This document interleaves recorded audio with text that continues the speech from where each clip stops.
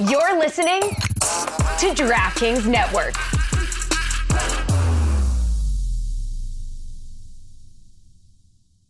Hey, it's Ryan Reynolds, and I'm here with Keith, co-star of my upcoming film, If, only in theaters May 17th. Do you want to tell people the big news?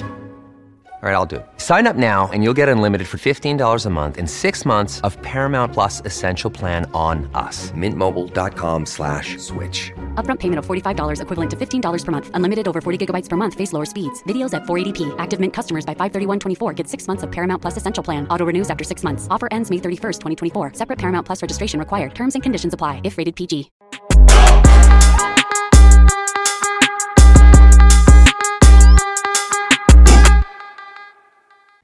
That's it. We did it. We have completed a month of Women's World Cup shows. We, as in me, Alexis hasn't.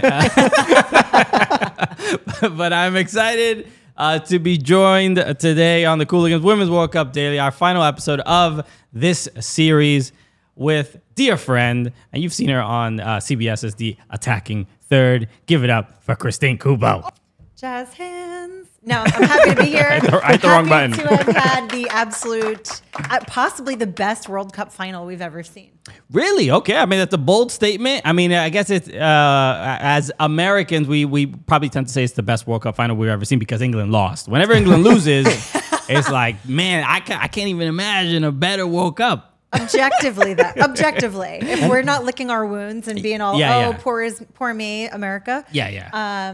Some of the highest level playing that we've seen, prettiest football, for sure. And usually the Women's World Cups are more goal-filled than the men's side, but yeah. I've been to a couple, but yeah, unfortunately missed this one in real life. Sure. But fantastic to watch on screen. This was a real, tactical battle here where we've been talking about it like kind of ad nauseum, where clearly the quality and the technical ability of players on a lot of the countries is just so different from 2019 to now. It's just like it's not about pace and power exclusively. It's not about just the fastest team wins or whatever, or the most athletic team wins.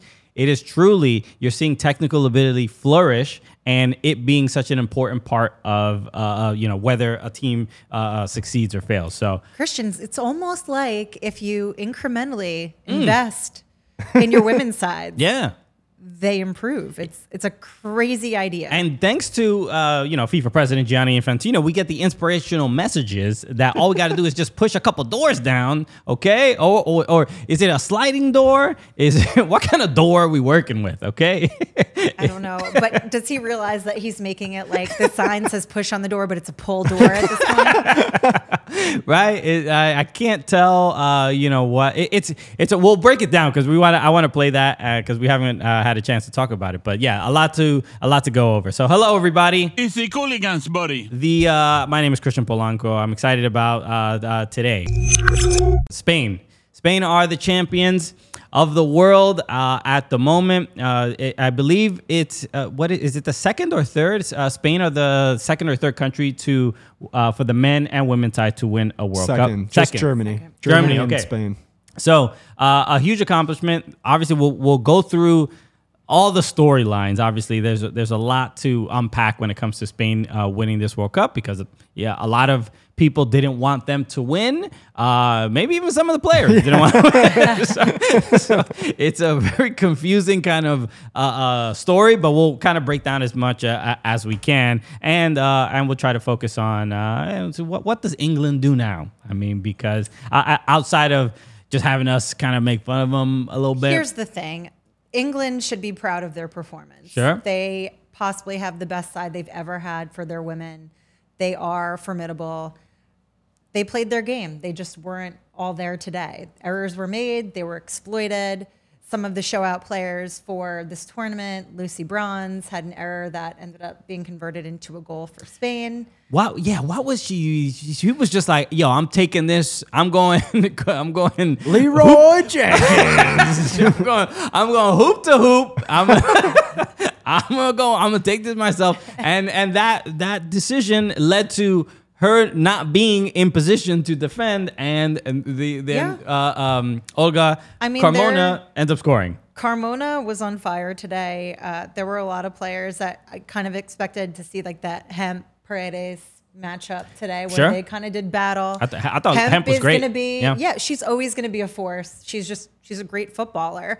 Although I did especially appreciate that Carmona literally sat her down around 90th minute. She literally just shook her and she collapsed. And I was like, oh, I'm going to pretend like that's never happened to me before. But I felt the embarrassment where you're kind of like locked in and then all of a sudden you're just like, oh, okay, she's just going to go around me and dribble. But Spain's hold-up play is remarkable. They have such patience, and it's just so composed that, at one point we watched them kind of just pivot into their own little rondo. Which, well, even, with that, regardless of how much England pressed, Spain were always able to... That's the thing. And also, you can't assume. So Serena Weigmann is one of the world's best football managers. All in. She's brilliant. She's able to pivot. She knows how to sort of be amenable. Oops, sorry, I'm going to just break all the table. I'm breaking the glass tables now. You're supposed to break the glass ceiling, not the table. Damn it. That's what's holding me back. Sorry I have to mansplain this to you, Christine, but you're doing it. You're doing womaning wrong. Unfortunate. Anyway. I'll do better, I promise. Promise. God, that's embarrassing. No, but Serena is known to be able to pivot and be able to change on the fly, and her squads as well. They trust her so much. You saw the second half that she switched to 4-3-3. That you had Lauren James come on. It was a tale of two halves for them, but I still think that they did brilliantly for what they had. They just play a wildly different game from Spain, and there's nothing wrong with that. Yeah, and more than anything, I think I thought England played a great game. I mean, Serena Weigmann after the game, she said basically like Spain were just a little bit better than we were, and I think that's exactly well put. Was it Hemp that hit the crossbar in the shot? I forgot who took the shot. I think it was. Yeah. And look, if that goes in, and that was very early. Yeah, right? yeah. I mean, it was a very open game for what it was. Right. And obviously you're not going to get points for possession or that game would have gone to Spain instantly. Yeah, I was going to say. But with that being said, it was anyone's match. And there were moments for sure, for me at least, where when Spain were out of possession, they seemed a little bit more disorganized than you would normally expect of that Spain side. And that was where I got a little shaky, where that England are going to exploit that every chance that they can get. They kind of start running over each other. You have someone loose. And fortunately for Spain, that never came to fruition, but very evenly matched. Greenwood's injury coming off who was that, Parayuelo, which was unfortunate, coming back out with like the head bandage, which for me like harkens back to a lot of the U.S. women's national team players who have now storied careers having head injuries or bleeding from the head at some point that just kind of hammered back. So you kind of were like, hey, is that going to turn the key? Sometimes that is the little trigger point that says like, oh yeah, okay. I thought the decision to start Salma Parayuelo over Alexia Putellas that was a big decision, and because Parayuelo has been amazing coming off the bench, and I was a little bit nervous in the second half where I'm like, man, wouldn't it be great if Parayuelo just came off the bench right now? And I'm like, oh wait, she's already there. She's already there. Yeah. I think that a lot of that this tournament had to do with Putellas coming back from her ACL injury. But and Putellas has not been great. There's always been the expectation that Putellas would rise to the occasion, right? So she had an assist this tournament. She didn't have any goals. It felt very much like waiting for her to kind of turn the page. And I just don't think we saw that. So it made sense that Parayuelo managed to get the start again. Kind of expected her to be more decisive when she came off the bench, though, today, Putellas especially. Sure.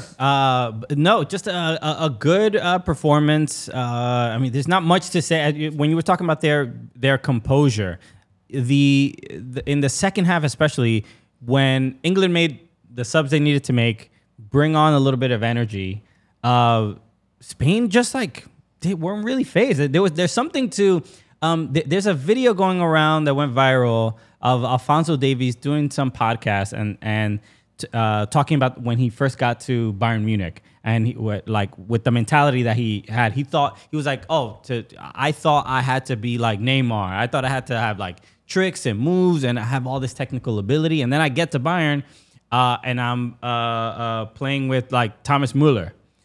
He's like, Muller has no swag, no moves.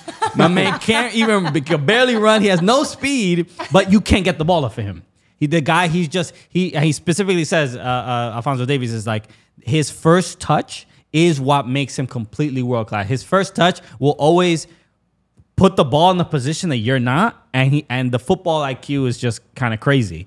And that's all I was thinking watching Spain. I'm like, I know they're tired. Yeah. I'm tired watching this game. Yes, for sure. There's no way they're not tired. England were definitely gassed too. You could see there's no way that you're chasing Spain around for 90 plus minutes and being like, I feel good. That was a nice warm-up. Especially when you look at a player like Parayuelo, who's also a 400-meter Olympic hurdler. Right. Okay? The 400-meter is one of the hardest races to run. I know that was my event. Okay, like it's a full-out sprint. There's a lot of Americans She's listening. Got gas. Right. Okay, and she only recently pivoted to full-time footballer. So right. She's got that like more than one dog in her. 400 meters. There's a lot of Americans listening and watching. What is that? Oh, what is that like? From here to the air conditioner or what? That's not even gonna be a 55 indoor, Christian. You know what? We'll work on our metric system. Okay, in the off ever since the U.S. Sweden millimeter, I'm like, all right, why are you doing this to us? You're introducing our education What's system. the conversion? You're holding up fingers. Listen, I saw some tweets this World Cup with people trying to convert what we refer to in America as military time. Right. And half of the world cackling at us. And I'm like, I get it. Okay. Yeah. It's strange. Like sometimes whenever I go to England and I'm like on the tube or whatever, and then you just like glance at other people's phones. On the tube, wearing your jumper, going to your flat. Okay. Relatable enough. Okay. But you look at other people's phones and you see, it says like 1518 or something. And you're like, all right, is your phone defective? Why? You look over like, yeah, something's wrong with your time. Why are you my 15 o'clock was a while ago, bro. Nah, bro. It's 15 o'clock. I was supposed to be there at 17 o'clock. I don't know what time is that. So, yeah, okay, we do things a little bit differently out here because, the American education system is just a little flawed. I know some people that just do the military time on their phones, just like in the United States. I'm like, that's a total hardo move. Yeah, bro. Like, what do you do? You're doing too much, bro. You know that they work for some sort of like healthcare service, Lockheed Martin. Cops. Yeah, they're not civilians. War profiteers. Put it that way. That's who I'm hanging out with. So this is look so let's get into obviously Spain winning is obviously it's a big deal, their first women's World Cup, and but the issue, the cloud over this team is their federation and their coach, and we've spoken about this a little bit throughout the tournament, but we haven't mentioned there is a thread that was written by Michael Emilio, who is a photographer. And I guess I don't know where he works in particular, but the thread went viral. Okay. And these are just the bullet points. These are kind of the specifics about why the Spanish players kind of protested, and a lot of them didn't even play in this World Cup. A lot of the names that we're kind of familiar with. But here's just a quick rundown. So here are some of the complaints. Lack of privacy. And it says in the tweet, Jorge Vilda infamously prohibited players to lock their hotel room doors while on national team duty with Spain. I've mentioned that before because that's one of the things I heard. The other mention is lack of rest, that there was a lack of kind of rotating players, a lack of medical assistance. It says the Spanish Federation would not invest properly into the Spanish women's national team, causing injuries to be commonplace, lack of nutritionists, lack of match analysis and tactical understanding, low quality training sessions. And it continues, says, as players reported to have been in a worse physical shape when returning to their respective clubs after having been on national team duty. So if you were watching the celebrations with the trophy, or just being excited about winning World Cup, you saw all the players completely ignore their coach. They don't give him pretty much any credit. Even when players get subbed off and the coach is shakes hands, usually high five, hip bump, None of that. So clearly the players are doing this in spite of their coach and the federation, and the players have been very upfront in saying they don't want him as their coach. the federation said, nope, we're keeping him. And there's also more details of like, and this is all sort of conspiracies and stuff like that. But Vilda is like, I don't know if it's not related or something, but he was like a voter for something, and people think that he got the job because out of a favor. They're like tying it through. Yeah, so and they're like, no, we're not gonna. At play. Yeah, we're not gonna get rid of him because or whatever. I think that some of those details are less important than the road that kind of paved the way for these women to actually win this final. Yeah. I think it was in the management of these demands. I think the initial reaction is very telling in that the FA really decided to go with the news cycle at its next possible convenience. Yeah. To sort of create this narrative of these players are betrayers of Spain, and it's a you problem, not an us problem, which is just more than unreasonable. It's very understated that I say that. Yeah, and I just want to add the actual word that they used, that the players were labeled as blackmailers by certain fans and media, and that's And this is it was a. So the intention was for the players to bring this up privately, and the federation made it public. Exactly. Yeah. Right. So there were the captains who were tasked with delivering this letter, whether or not they were signatories on it. They were in support of it, delivered it to hear their fellow players out. And instead of it being a meeting even to rehash what the issues are, which these are all very reasonable asks, whether you're in playing a football game or life in a business, especially as women, right? And this kind of feeds back into sort of Infantino's quote more recently, which I'm sure we'll get to. But the fact that there wasn't even an understanding that maybe we should collaborate on making this better, and the instant knee-jerk reaction was, you're all wrong. And as an aside, because there's been a lot of what about or actuallys today, even directed my way online, is even if these were hypothetical situations, if you have 15 of your players come to you with a request, demand, and they're willing to work with it, which that was how it was framed initially, is like, we're willing to work with you. We want to see our needs met. Yeah. Even if it's not significant, substantial, or super duper explosive, like, oh my God, gas, which we've seen unfortunately a lot in WOSO. Yeah. You still hear them out. Yeah, this at the very least, this doesn't, the way the Spanish Federation kind of responded feels a little bit like, y'all are being like a dismissive, y'all are being emotional kind of a thing. Mm-hmm. But then when you look at the requests, and it's just like workplace condition things that you would think, there doesn't seem that to be as much emotion in it as there is like principle, right? So when you hear some of the players that didn't want to come back, they were just like, no, I'm standing by, my principles, and this is what I believe, and that is why I'm not playing. And on the other side of that coin is no player looks at a World Cup as not the greatest crowning achievement of your career. Even if you don't win, you've now played in a World Cup. Yeah. You're not going to turn that down. Yeah, it has to be very serious for you to turn it down. And that's just the serious, right. There's a certain amount of weight carried there that for sure should have been taken far more seriously than it had been. That's just incomprehensible to me.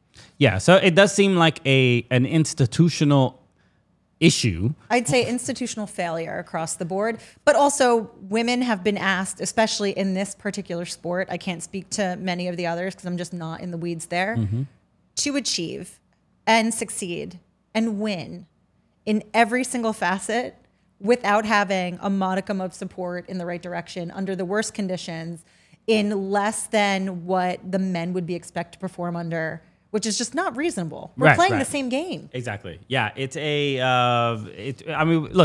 unfair is like the easy way to kind of describe it, and but even the requests or just the complaints themselves, seem incredibly reasonable.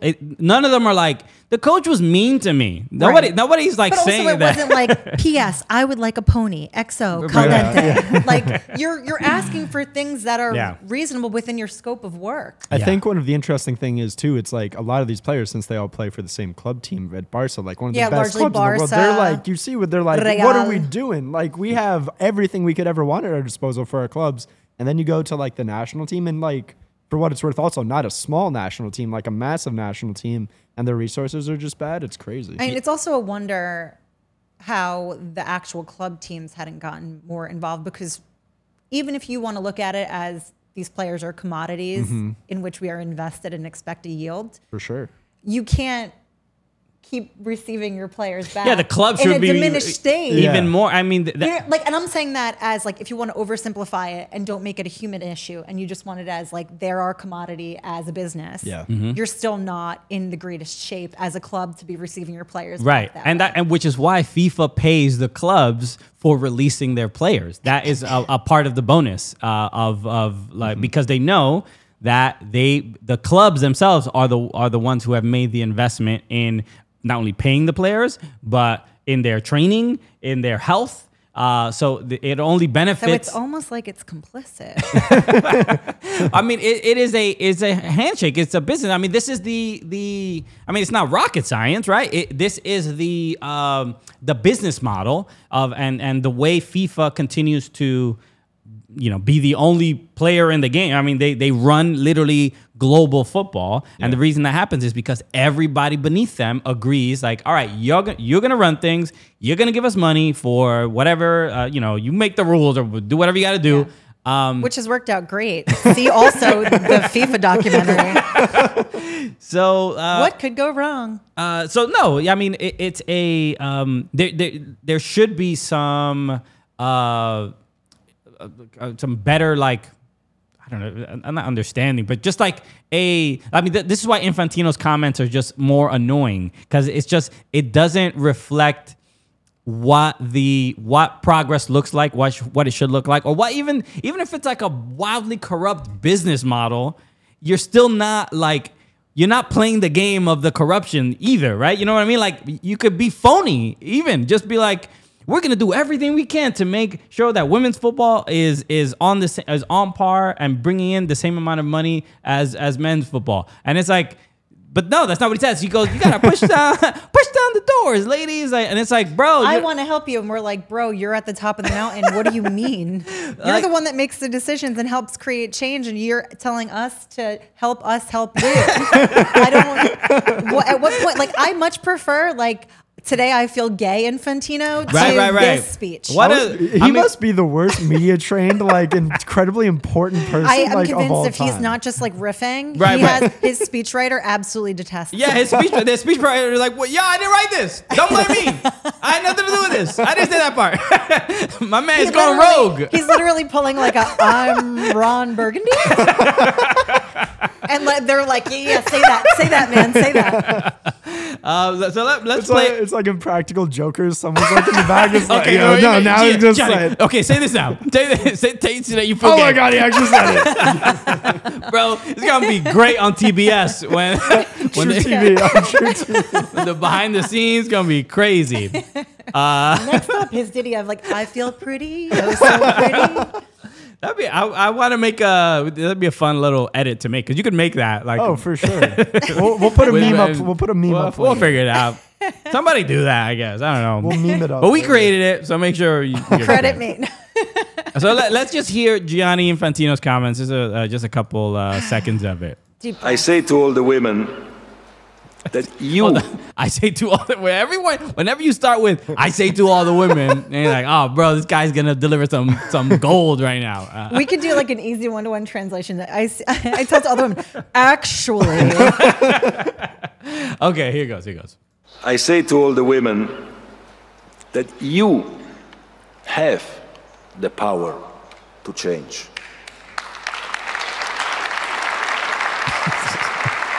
The other women just forcefully clapping. Like you could hear the eyes rolling as he says.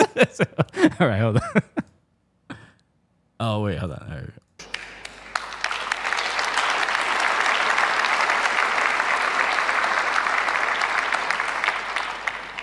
Pick the right battles.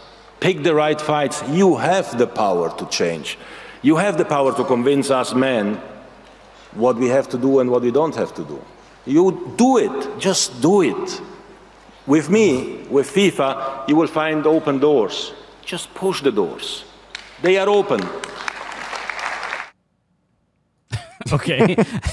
And then this is a tweet from this is from on Sky Sports that we're watching this, but the tweet, it's kind of cut off, but I think it says, Ada Hegerberg of Norway, she wrote, working on a little presentation to convince men. Who's in? Great. But yeah, it's just the, there's a lot to kind of go through there, but about you can convince us men. Like I sometimes I'm like trying to think of it in give them as much benefit of the doubt. Like if a woman said that speech, is it inspiring in any way? Right? I'm just like hypothetically thinking like, is there a way that this is like he means well by this? And there's just really, even a woman said this, I'm like, what are you talking about? Like what?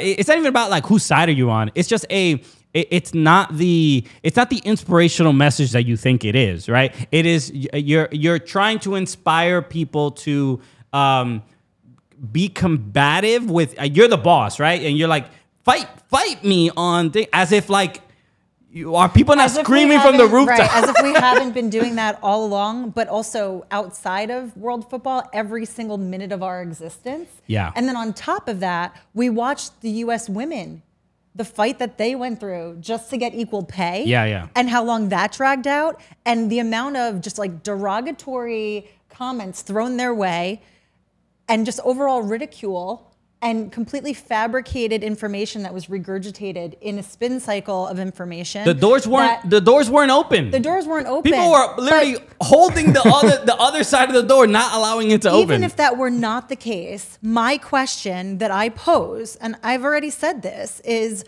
why is the onus on women to fight for anything 100%. that the men are already given? Why is it that we're not just expected to have these things to be able to do our jobs to the best of our capabilities? Yeah. Why do we have to keep pushing? Why do we have to ask properly at the right time, in the right tone, and say please and beg for men's help to do anything? You are you're at the top of an organization where you're in the position to exact change more quickly and readily than anyone is anywhere else. Yeah. And you're looking to us to tell us, hey, you know what?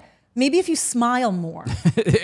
And he said this at it was like a summit, right? It was like a women's football summit or something in Sydney, I think. Like what got me is like ask for the right things in the right way. Excuse me? Yeah, it was a little bit we're asking for things you know that we should have. Why do I have to phrase it in a way that's okay with you? Yeah, I think the thing that's even more sort of out of touch, or just like I don't know who he's speaking to exactly, right? Bro, I don't he's think he the one knows. who could make the decision. It's like, dude, you could give us the money. But Think about the people in that room. There had to be a lot of influential people in the room, even also influential women in world football. And it didn't sound like he was talking to the fans that want equality and want more of a more fairness in the sport. It felt like he was talking to like a TED Talk or like a business meeting where he's telling, you know where my office is, Janet. Come in. Yeah. Just And put I the do. proposal on my table. I do, right? I do believe, as someone who's worked in corporate and understands how that dynamic works, that there are probably a percentage of women that were in that room that truly did probably believe whatever it is that he was saying, that would fall into a bucket and be like, yeah, he's right. Like, we just need to figure out how to do this better. Whereas there's certainly a more sane portion of that population that were kind of ready to throw their hands up. Yeah. And you kind of just forge forward because that's what we do. What's the alternative, right? All women leave FIFA as an organization, and then what? Then what's the worst alternative? It's like, we don't get to do that. You don't get to withdraw your time, your effort, your energy, your support, your money, because otherwise nothing will really happen. exist. Yeah. Which is why it makes even bigger joke out of the fact that he's like, all you got to do is push the door. Yeah. What do you think we've been doing? What sucks is that Gianni Infantino is progress in women's football, because Sepp Blatter was hey, why don't you wear some shorter shorts, ladies? Like, and this is the progress, but this is the snail's pace that we sort of get it at. It makes me so angry I could cry sometimes because you see the progress and you hope that it continues to move forward. And then when you look at everything contextually as a whole, you're like, we haven't really made it very far. Like, I am 1,000% on board. We should celebrate every single milestone, even if it's a centimeter gained. But you don't have the luxury ever. Again with the centimeter, the millimeter, kilometer. Christian just had PTSD. Oh my God. Yeah, like, you don't get to rest because you can lose that exact measurement just as quick, if not more. Right, It's just, it's unfair. It's a, that's like the frustrating thing for me. Is like, I'm thinking about who he's talking to, and then he just feels like it offers so condescending. Though, it's condescending. It offers no inspiration whatsoever. It doesn't feel genuine really at all. Oh, it's not genuine. It's you just know, with him, it's not genuine. Push the doors. All right. Wait, all right. I guess like, what does that look like exactly? Yeah, just do it. Just push the door. Sometimes it feels like he's gaslighting everyone and just like, well, that's what it is, right? It's easy. very, it's extremely gaslight leaning. I'm a support. It's not me. It's these other people I work with. It's making the assumption that like we haven't been working toward change for an entire global sport for probably as long as it's been played. It's just. Yeah, just look. Yeah, look. If I was writing the speech, even if I was writing it for someone that was not even genuine about those beliefs, I would throw in a billion virtue signal. It like we're changing world football. Next World Cup is we don't even know where the next Women's World Cup is going to be. Right. So it's just like, give me a break. Like, broadcasting rights weren't decided in some regions until the very last second. So obviously priorities are not in line. And regardless of and this is where I think Infantino sort of pushes blame off of himself, and it's like, and I think this World Cup did a lot to sort of. For the business of the sport, given how successful it was, especially it was in Australia, it was the most watched, like the last, I think until this game was like the most watched football match in Australia, like history, like I think in almost television history or something like that. It was just incredible. But he sort of like I want to put the accountability. If he's the FIFA president, then the margins and the success and the metrics for the men's game has to show improvement, but so does the women's game. And failure to show that growth is on him.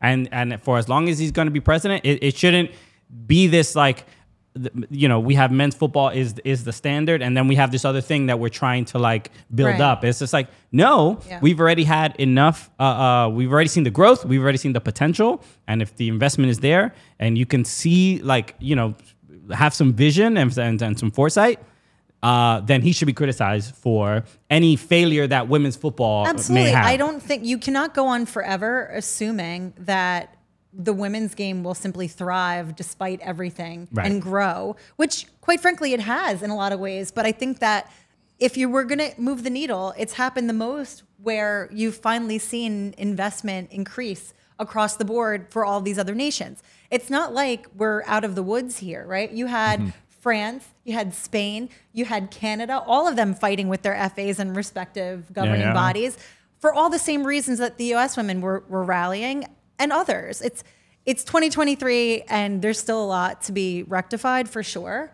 but you can't expect the women's game to grow at the same rate or have the same popularity as the men's side if you're going to continue to stack everything against them and then be like, okay, now perform. I've always said invest more in women's football, but invest more in U.S. women's national team, and then every other team they have to have less than us. We can't be losing like this. One of the greatest errors that we have is legitimately letting that lead that we had erode because we were so dominant for so long, and I know a lot of people online were upset when we sort of talked about this before because they're like, "Oh, American elitism." No, what I'm saying is, the U.S. women program, they got out much earlier than a lot of these other women's programs, and they were very good at it, right? Which made the U.S. a destination for people to play, okay? It's how we ended up with players like Sydney Leroux, who was Canadian, who came here as a kid to play with that intention, okay? It used to be that, right? But at some point, we slowed down in our investment of our women. And all of the other nations woke up and said, ooh, we should do that. Yeah. And now you see all the competition levels rising, which is a good problem to have for sure. Not great when you want to maintain your dominance as a US side.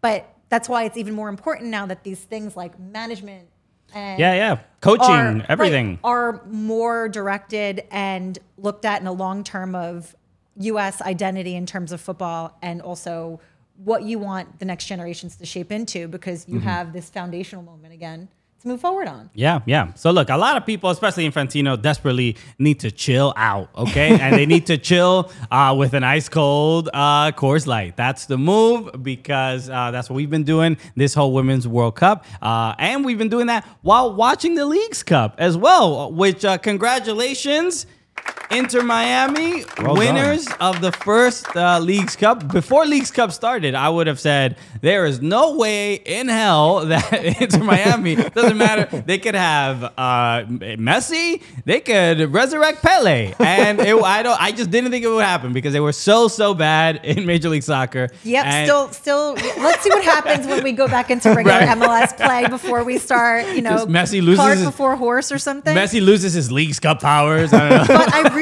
I was pulling for Nashville. I thought they could have this. If anybody was going without to a doubt, manage they played very well. better than anybody. But yeah. So look, congratulations to Lionel Messi, everybody on Inter Miami, the Beckham family was great as well. But this has been pretty wild. So we've been enjoying it, with a nice Coors Light, and it's perfect because now. Messi can chill with a nice Coors Light, and the mountains are gonna turn blue right there, and Just for Messi. just for Messi, he knows when it's cold enough to drink. So this Look summer's at the Coors, look how it blues for you.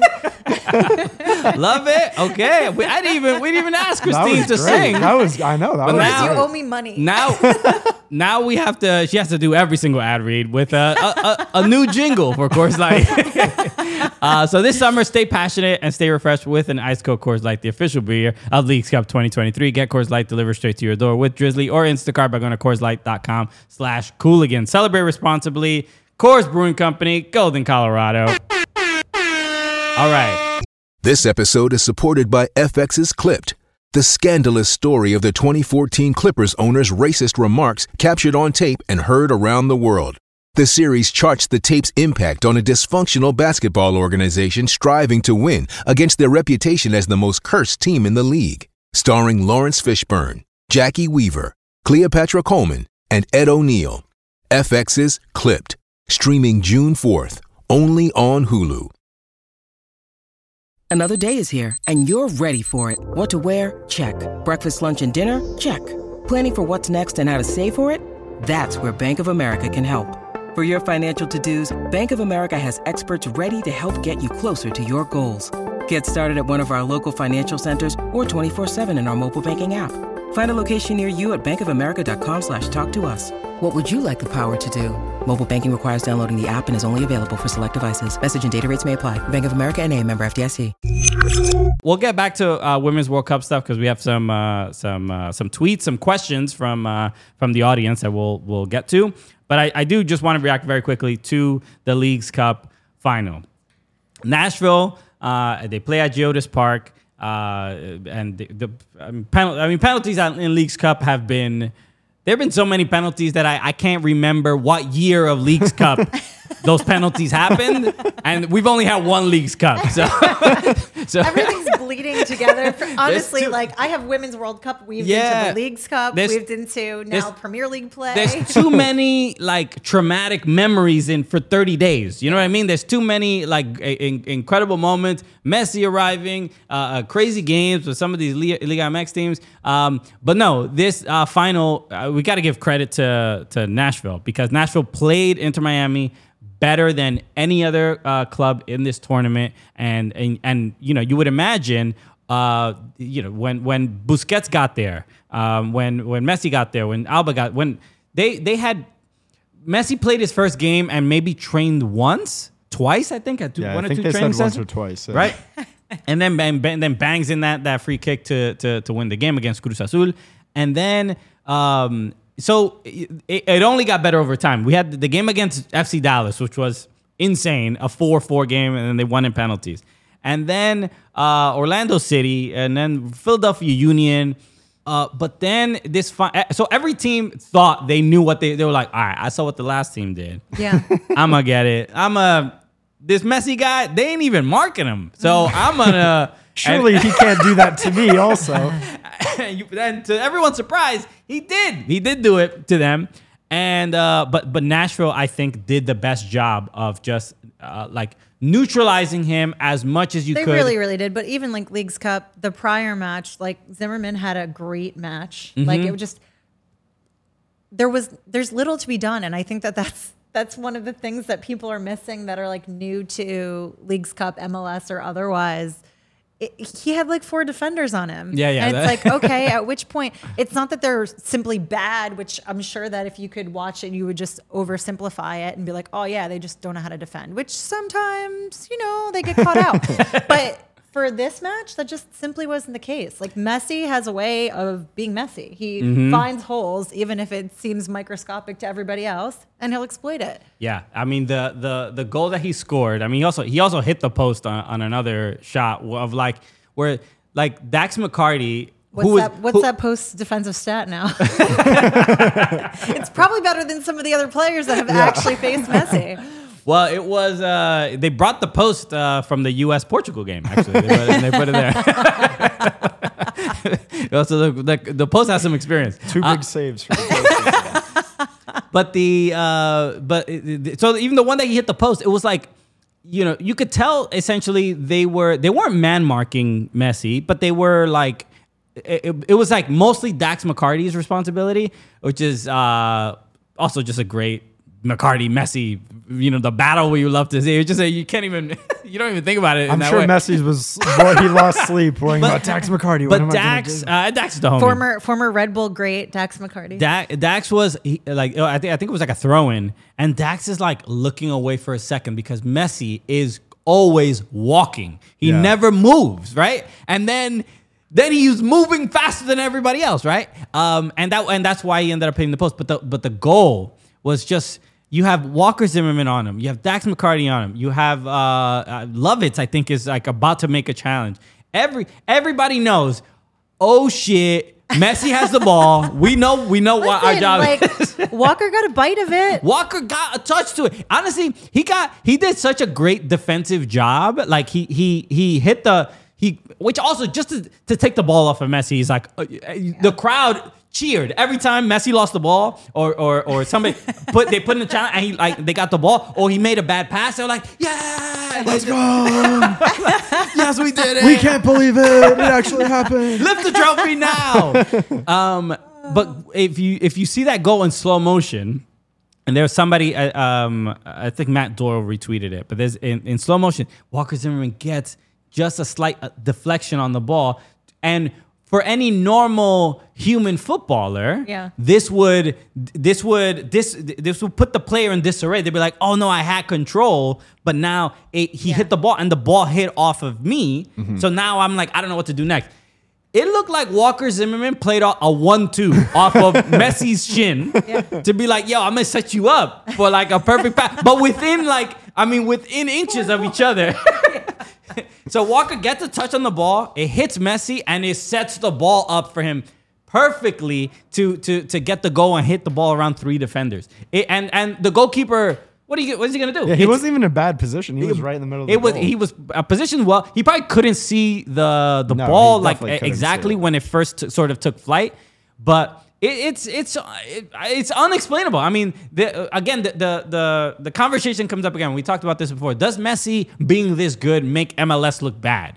And we asked this question and in jest, really. And some people are like, and they people subtweet us, bro. They do it because some people are like, man, I see people in the media asking if Messi is making MLS. Just add us, bro. Add us. Give us the engagement. That's all we want, bro. We're kind of joking around, but also Messi has made every league he's been in look stupid. Yeah. So why would MLS be the exception? Like, have you watched the man's career? Like, he did it in Ligue 1 too. Yeah. It's a look. Is it gonna help or hurt the kind of bias about Major League Soccer? Probably not. Who cares? Both? Yeah. I mean, what do you want him to Listen, fail here? I Like, think what's the better outcome? No, I legitimately think that this is a kind of situation, Messi particularly, that is just going to be confirmation bias. Sure. Whatever it is that you wanted to see, you're going to see, and you're going to argue it. That's going to be your hill you die on, and that's fine. But some of the takes are just absolutely crazy on Twitter. I refuse to call it X. I did take pause though for a minute. I was like, am I referring it to the platform in the wrong way? Right. I don't care. But yeah, it's whatever they want it to be, because that's the internet is your oyster. Yeah. So look, I think this game overall had a intensity. I was anxious watching the game. Oh, yeah, the atmosphere. Again, credit to Nashville, because a lot of the stadiums that Messi has played in, it's been maybe 50-50. Fans sell their tickets. Yeah. They get, and then you see a bunch of pink jerseys in the stands. And there was some of that. There was some people cheering Messi on. But for the most part, it was a hostile environment. Nashville legit is a soccer city. Yeah. And I think that people don't give it enough credit for what it is. I haven't been yet. They're like loud and proud as a gang. They also have really good players. Like, it's not like Hani that Mukhtar team was is great. a side of like nobodies. Okay. Like, right. Mukhtar's amazing. You got Fafa out there who Fafa will score goals. Okay. Like, trust in him by all means. Walker Zimmerman. Who else? Like, it's not. Yeah, no, it's a strong Although I side. understand that a lot of people who are new to MLS or Leagues Cup are going to be like, who's this guy? Right. Like, I mean, look, we all know probably. Who's Alex Moyle? MLS Leagues Cup probably wanted Monterrey to of course have this game. I mean, for sure, like Liga MX were definitely probably punching air. Right. This was not the intention. Yeah, to have but MLS this was. I think this was the tougher matchup for Miami. I mean, I think they would have gone through Monterrey a lot easier than Nashville. Nashville were seriously, they were really amazing, and they 100%. They probably deserved to win this game. The penalties were just wild. And then Messi is a cheat code. Yeah, without a doubt. Yeah, I thought everybody did so well on penalties. Even the younger players took unbelievably confident penalties. He ended up going to the goalkeeper. Drake Callender was unreal. Victor Ulloa, who missed the penalty for Miami, who we've had on the show a couple years ago. You have him back on to be like, haha, you missed that pen. No, but it's just every time, whenever we have a player on the show and they like miss a shot or miss a penalty, I'm just like, no. Was it you? Anybody? I would literally just blame my Cooligans. Honestly, I'm going to put this in my notes right now. Blame Cooligans appearances on all of my life missteps. We'll take it. So remarkable, but huge. I'm curious what the rest of the season looks like for Inter Miami. Obviously, they have a huge mountain to climb to make it to the playoffs. But since Messi has arrived, they have not lost a game. They've been remarkable. So you would think that if they can just kind of keep this up, and if you saw the press conference that he did, he said that he's going to play on turf.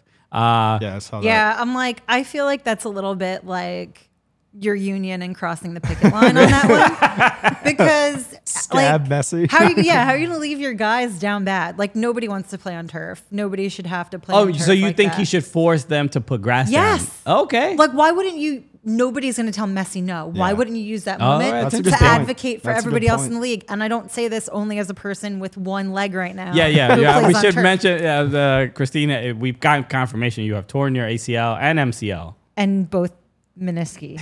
Menisci? My meniscus. Yeah, both my menisci. And she's here doing the show for you. Okay? Yeah, never would leave you guys down bad. Okay. Yeah, so that's it's an interesting thing. First I was surprised that he said he was going to play. And then but it's interesting to use that like power to kind of force the league to. I don't think that he lacks awareness of his capability to change things on a dime. And so I don't think that it was intentionally malicious in some way to be like, hey, I played as a kid on turf. Like, we can continue to play on turf, no big deal. But I do think that somebody probably should have gotten in his ear to be like, hey, bud, this is something that we've been trying to push Hey, for Messi, a while. let me whisper in here. So that's Let me come to you on the day of my daughter's wedding. Like, we need you to help us out a bit. I absolutely would. It's interesting because when Felipe Cárdenas asked him in the press conference about like his influence over the sport in this country, he kind of didn't do that. He didn't do the like, I want to have the influence Pele had on. He's just like, yeah, I just want to come here and play. So, but like counter, I feel like he is capable of knowing it, but saying it makes him sound a little douchey. Maybe. Yeah. So, because Messi has never really been... He's always been very quiet. A public advocate of almost anything. Great, right. Yeah. And like, I don't mind that he doesn't serve as a public advocate. Not every player or person are comfortable being in a situation of being, in the spotlight like that. And he's totally comfortable, obviously, being the footballer that he is. I don't want to push on him that he should also be a very loud and proud public advocate. Yeah. But I do think that with that comes a certain understanding that, you can still do things behind the scenes that would benefit the people in the league that you're in. Messi's just doing little Wakanda Forevers. That's not enough? But look, I'm curious to see what the next couple years are going to look like of what influence will he have. Is it simply just business and more eyeballs, or is it actually going to sort of change? Maybe other players are going to be like, just like when Beckham arrived and then we got all these new stadiums and new clubs and investment. Messi's going to change something drastically. I don't know if it'll exactly be grass at every stadium. I agree with you. And I kind of had early on when Messi was signed, tweeted about how, I think that Messi is going to be the largest impact player since Beckham. And I got a whole bunch of replies that were like, well, what about this person? What about this person? Like, no. See, you're misunderstanding. I'm talking about the massive butterfly effect of their coming to MLS, which I do think Messi will, but we're only able to talk about even Beckham's impact in retrospect, right? He took a massive gamble in requesting for the first time ever of a league that he wanted to eventually be an owner in a league that was still nascent, that you hadn't really seen the results impact revenues from, but he still wanted in. And so he either saw something or was an elite level gambler at that juncture in his life that kind of brought us to this, sort of messy everything that we're seeing, which is fine, right? But I do think, for me at least, I'm feeling a bit Messi fatigue just because everything seems to be about Messi and it's overshadowing a lot of players that are super talented that deserve their shine. Everything now is about going up against Messi, who's facing Messi, tickets to see Messi. And I get it because he's an absolute legend in the making, I'll say, because he's not done with his career yet. And I'm sure that he still has much to do. But I think in a lot of ways it overshadows things that I wish were still getting more coverage than clicks and picks. I get it. I think maybe we'll see that that light being sort of shined on the league probably after he leaves. He's going to take up a lot of the spotlight. I know, for his duration, which is great. And I just hope that more of the positivity comes from his playing in the league. He's certainly changing the play amongst his teammates. He's definitely making them better. That's something that's clear and obvious to anyone that's watched Inter Miami play. In the time before Messi, we're going to call it the BM. After Messi, the BM, bowel movement, I guess. We'll workshop that, okay? We're still figuring it out. Need to come up and send it out to the group. In the before Messi times. But yeah, like it's very encouraging to see what his teammates have managed to pick up on. Sure. And, that's the kind of impact that you want, right? Now we just need to figure out how to spread that more evenly over some of the other sides. Because you're not going to get, like a Messi per team. Like, that's an impossible task. I would. That's what I would do. Simply go out there and blow your budget. Get a one-time generational player. It's not that hard. Okay. Robert Taylor for MVP. Anyway. All right, let's get back to Women's World Cup. Let's answer some questions. But I want to pull up this tweet from Gotham FC that just says, quote, "Sure feels nice to have World Cup champions on your team." So now people are like, all right, well, Spain just won. They tweeted this right after Spain won. They currently do not have any Spanish player on their team. I don't know if they have a Spanish player that's not on the World Cup roster, but they it implies that they have signed a player that is on this World Cup roster on Spain, and everybody's like, "Yo, what are you talking about? Why? Can you just say who it is? What's going on?" So I guess the expectation is we should be hearing soon. So, and then they tweeted back after them, always proud of Ali, Kelly, and Ash, which is very like cheeky. Right. If they do not have big news to drop, that's like, hey, we figured out we've got like, I don't know. Yeah. Because this is not, the second tweet saying who that is not, I guess I thought they tweeted that because people were thinking that they weren't acknowledging the World Cup winners that they already have on the team. I don't know. To me, it sounds very vague to begin with. Okay. It sure feels nice to have World Cup champions on your team, and then gets everybody like frothing at the mouth. Like, they're what? playing with us. And They're then playing being like, with us. hey, yeah, we're always proud of Ali. They had to Kelly, know and that Ash. this was something people would think, if that they think that they were referring to a Spanish player on the current team. Or they were just trying to get the wild clicks up today. Okay, and I don't are know. baiting everybody. Hey, I don't you know know. what? Because I don't know. I mean, less a few of the Liga MX femenil players. You think they're going to pull Barca or Real off that squad? That's right. I don't know. I mean, like the first name, the names that come to mind, I'm like, all right, Gotham. Like, who are we getting? Are we picking whoever we want? I mean, I guess we'll find out in due time if they were just like, dangling the cheese in front of the mouse there. The transfer market in the women's game is getting a lot more competitive. There's a lot more money being invested. So like players, obviously, But that would be a heck of a ledge to be like, hey. Yeah. Potentially going from Barca Champions League to Gotham. Sure. I mean, you would have to argue, and in that regard, I mean, I still feel NWSL is the most competitive league in the world. I mean, I don't know if it's maybe. I feel like it's changed a lot since the pandemic. I feel like they lost a bit of their grip on the world, especially since WSL popped off. But I'm basing La Liga Femenil. But La Liga is absolutely dominated by Barca. Really, it completely dominates. So as far as the competitiveness within the league and the parity between the clubs, it's not as good as NWSL. NWSL from game to game. This is why you don't really know who's gonna win. Some teams, there's not outside of like the Thorns and maybe the couple years of like the Courage. You really didn't know who was gonna win a game. But if you're watching Barca play almost anybody in La Liga, it's probably so. That's why I mean, as far as competitiveness, but that kind of matches 1-to-1 with their men's leagues. That's just kind of how even La Liga was. Oh, sure, yeah. So I feel like there's not too much of a difference. Same thing with Serie A Femminile.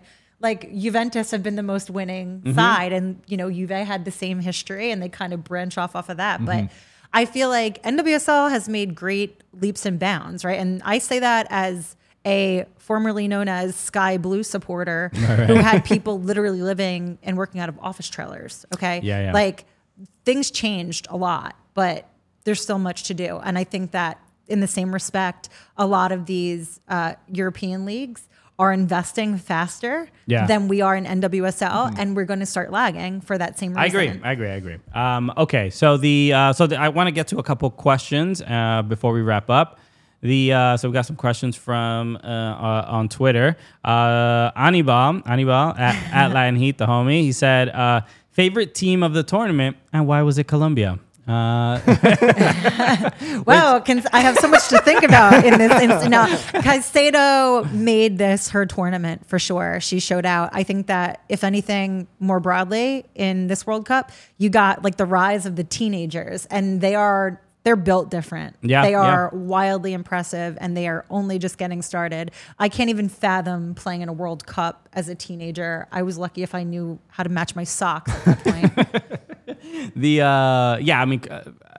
My favorite team, it's obviously, look, I'm probably going to say US or whatever out of just when it comes to favoritism, but I think Colombia were probably the most, I don't know, surprising, at least to me, as far as I did not expect those kinds of performances from them.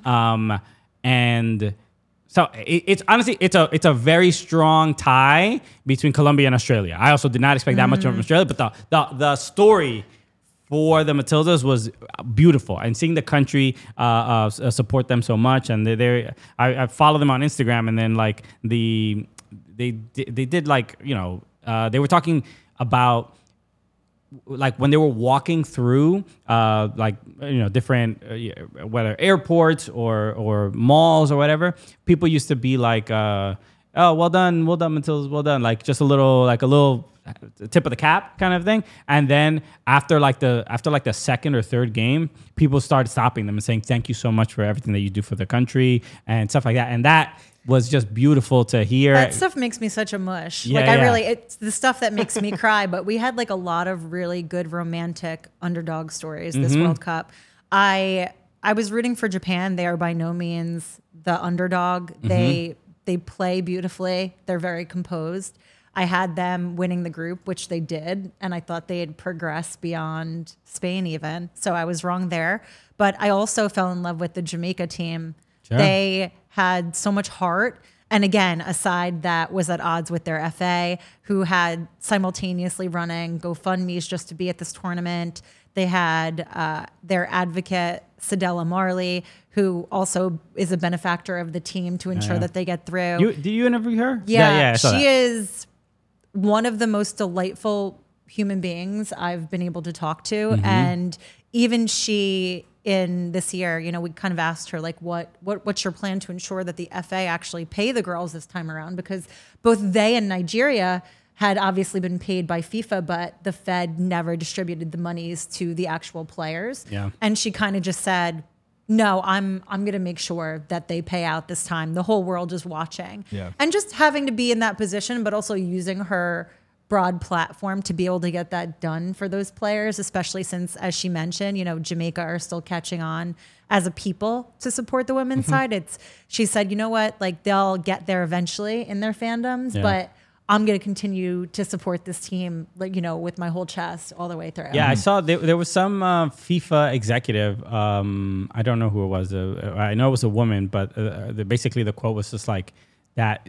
She's going to make sure the players receive their money in their bank accounts. Yeah, which is like, it's just such a. Is that pushing the door? Are we pushing the door hard enough? Are we pushing it? Wait. Did you ask the right way? Did you convince men to make sure it goes into their bank accounts? Right.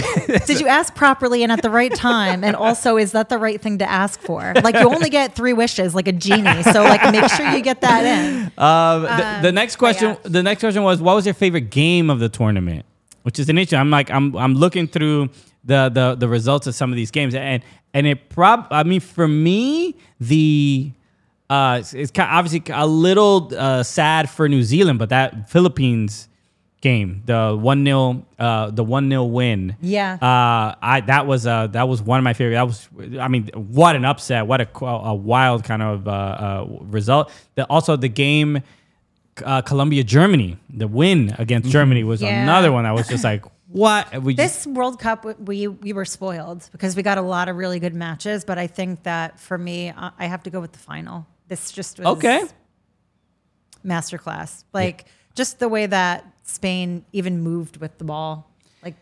Well, after losing 4-0 to Japan, I did not think Spain would come back. I was going to say, that was actually my favorite game. Japan. Yeah. I loved watching Japan. They were just so exciting. Japan are so good, and I don't understand why people don't hype them more. It's kind of confounding to me. They have been sort of the U.S.'s contemporary. They've been World Cup winners. They've been World Cup finalists.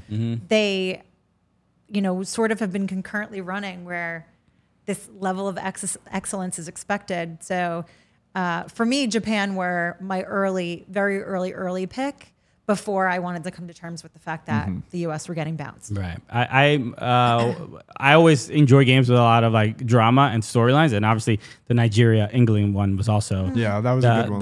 The stamp heard around the world, but Nigeria was good. So close, though. I wanted Nigeria to win that so badly. You have no idea. Great game. It's nice to reminisce on this stuff. These were really fun moments. Some of the other questions. Let's see. This is a good one from Claudia Berger at Claudia E. Berger said, "What player is most likely to secure the bag following their performance in the tournament?" Good question. We spoke about this a little bit before we started recording.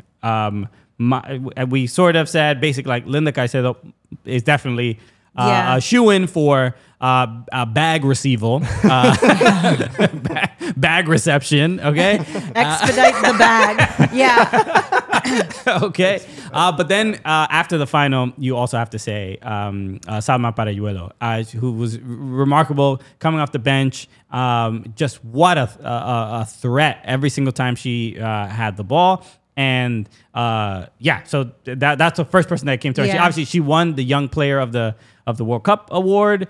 She has won the U17, the U20, and the Senior World Cup consecutively. I think in terms of collecting the bag, I think that all eyes are going to be on the teenagers this World Cup. I think you're going to see them get a boost, probably also in like sponsorship and otherwise moving forward. You don't really make a splash at a World Cup and not have anybody. You gotta be notice. careful though, because Carly Lloyd is gonna say, "Hey, they care more about other stuff than winning." I don't know. How dare you? can't just be sponsoring stuff, but it is what it is. Let's do one more. We got time for one more. Okay, one more. Okay, this is a good one. This is from Jillian Fairchild. They ask, "How psyched are you to see another media provider come in to make the future World Cup coverage less crap?" And don't talk about Telemundo like that. And where do you see room for growth to lead the analysis and cultural coverage going forward? Hire the Cooligans, obviously. Think CBS would be up for it. Obviously, this is more directed at you, given that you work at CBS. But I mean, in general, so we can wrap here as far as like how, obviously they're talking about Fox and Fox Sports, how they cover the World Cup. I mean, when it comes to World Cups, and Fox has been very direct about this, they're not trying to talk to the people that are rabid soccer fans. I mean, Right. that's fairly obvious. It is trying to introduce people every 4 years, been trying to introduce people to the game, kind of hold their hand through it. And so I think for people like us that obviously are obsessed with the game and know it inside and out, it's frustrating for people like us that are really into the game. And because a lot of the you go to halftime, you do post game, and the talking points are not about tactics, they're not about how they played and stuff like that. It is simply who scored the goals, what did their performances make me feel like? That's kind of always the trying to find talking points rather than an analysis of the game. And it's not for everybody. It's definitely not for us. I mean, that's how it is, and they've been pretty upfront about it. And yes, we make jokes and about Lawless and Lloyd and whatever. A lot of people just don't agree with their opinions and whatever, and that's it. We're allowed to like disagree with people. But when it comes to, the question about like would CBS be up for it? Of course. I mean, why wouldn't they? Who doesn't want?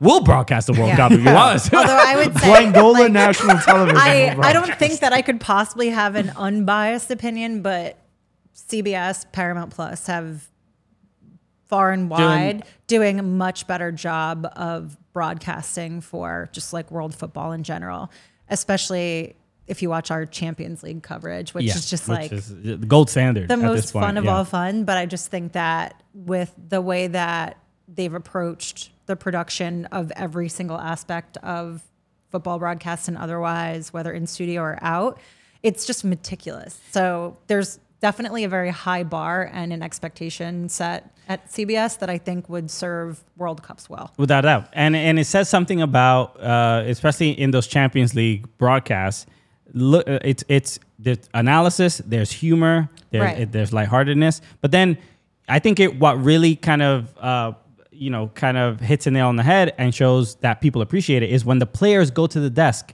and start talking to either Kate or Thierry or Micah or Jamie. And then you see how fun the players are. Like, if it was Alexi Lawless and the last can you imagine Rob if Stone someone started dancing? It wouldn't be the same. Yeah, that's the all. last thing that you want is to try to like convince or wrangle players to come talk to you.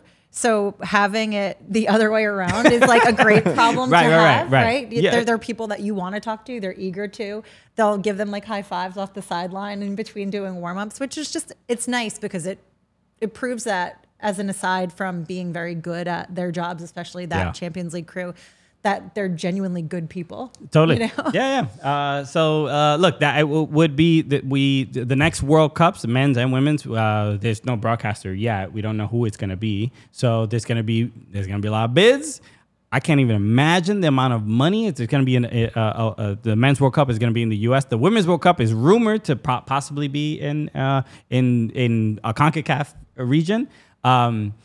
So it's gonna be crazy. So who knows how they'll determine that? They'll just like blindfold you and spin. The globe. Spin the throw globe. a dart at the globe. Yeah, exactly. I think this is how you.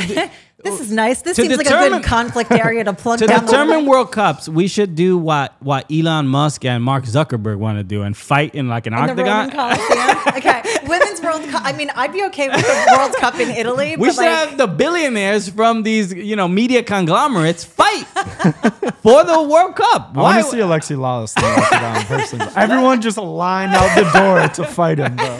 Let's do it. Why not? Like make the bid a part of the entertainment. We're losing money. Leaving money on the table.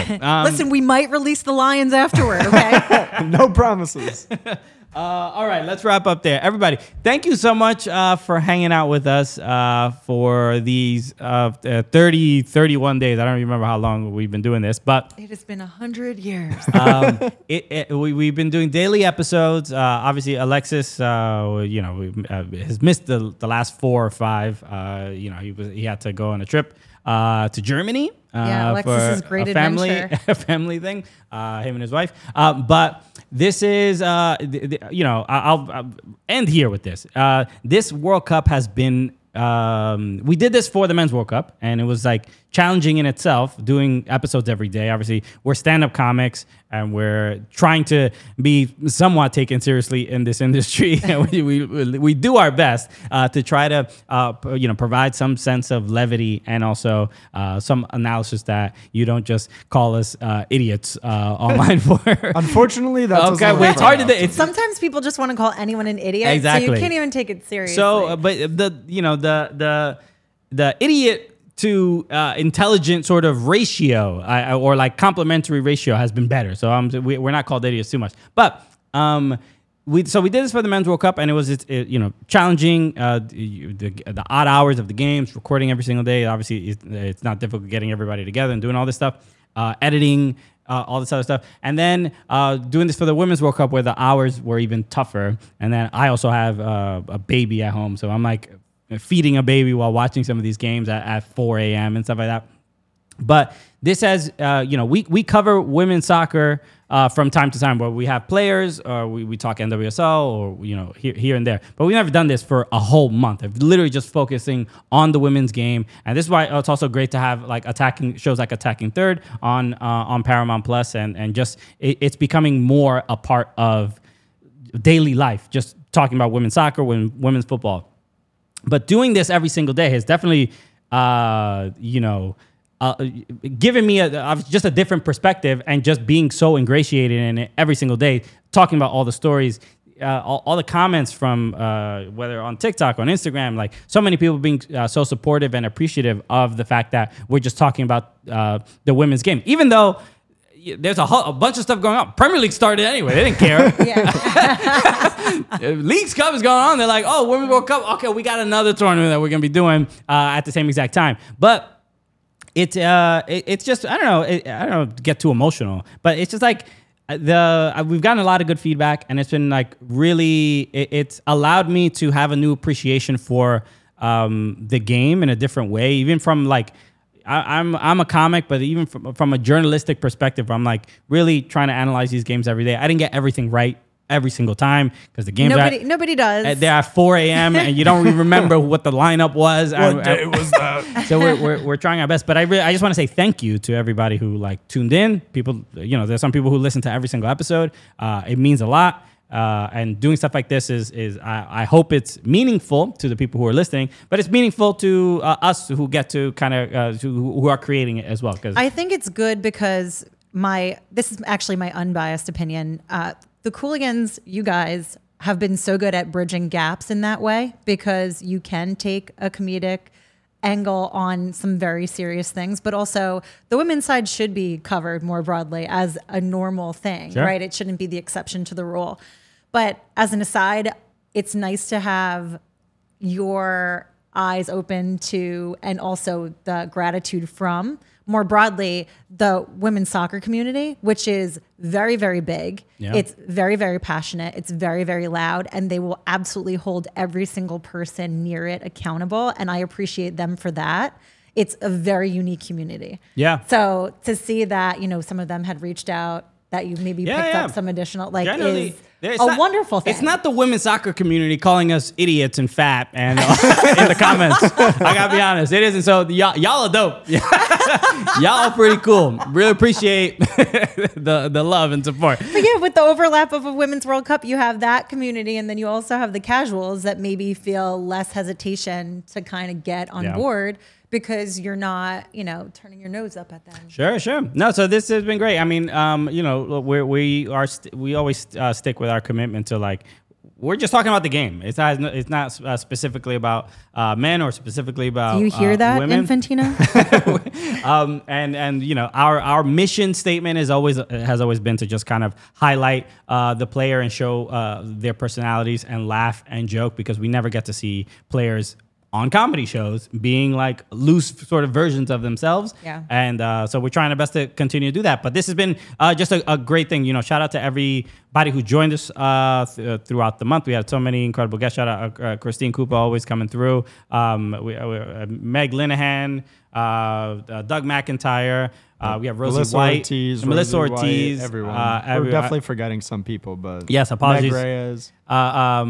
Meg Reyes as well. Just awesome. We got to make some really, really great episodes and really, really learn a lot about not only the specific teams, the specific countries, but just been an awesome experience. So I just wanted to make sure I highlighted that. And shout out to everybody again. Gully Squad. We have our Patreon. Please, if you are interested in joining just another really vibrant community of really awesome people, patreon.com/soccercooligans. We have a Slack channel of just literally the best people. And when it comes to just whether it's literally just commenting about a game that's currently happening, or whether it's people who are traveling on away days and always look out for each other and support each other. And it has nothing to do with us. It's just the people always look after each other in it as well. So it's we are been part of this soccer community for a long time. And it's just great to see it grow to what it's sort of become. And even within our little community, it's been just life-changing and really, really inspiring. So thank you to everybody who's tuned in. We will be off for a week. Yes. So just taking a break. Taking a break. We'll be back August 28th. So we'll be out for a week to recover. I'll get to look at my son in the eyes again instead of staring at the screen watching World Cups. We're going to have a much needed break, and we'll be back August 28th. Again, we'll continue to bring the heat as usual. So sorry for this long... I was just going to say, we'll be posting new stuff too next week, so stay in our YouTube feed, stay in the podcast feed. There'll be some just not going to be bonus any new stuff shows. dropping. So be on the lookout. All right, everybody, thank you so much from everybody on the Cooligans team, Meadowlark Media, the Lebitard family. We're all very grateful for tuning in. And again, shout out to Christine Cupo. Christine, let everybody know where to follow you.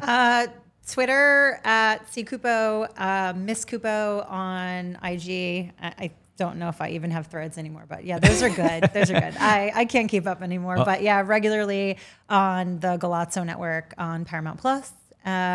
So we'll see what's ahead. Okay, and I hope the knee recovery goes well. Yeah, that too. I forgot in that moment. I'm like, I don't know. You also may see me on my sofa. We'll see. No, I hopefully I recover from this terrible triad. All right, you'll be back screaming at people on the pitch in no time. Don't worry about it. You know my love language. All right, everybody. Thank you so much. We'll see you back on August 28th. Peace, everybody.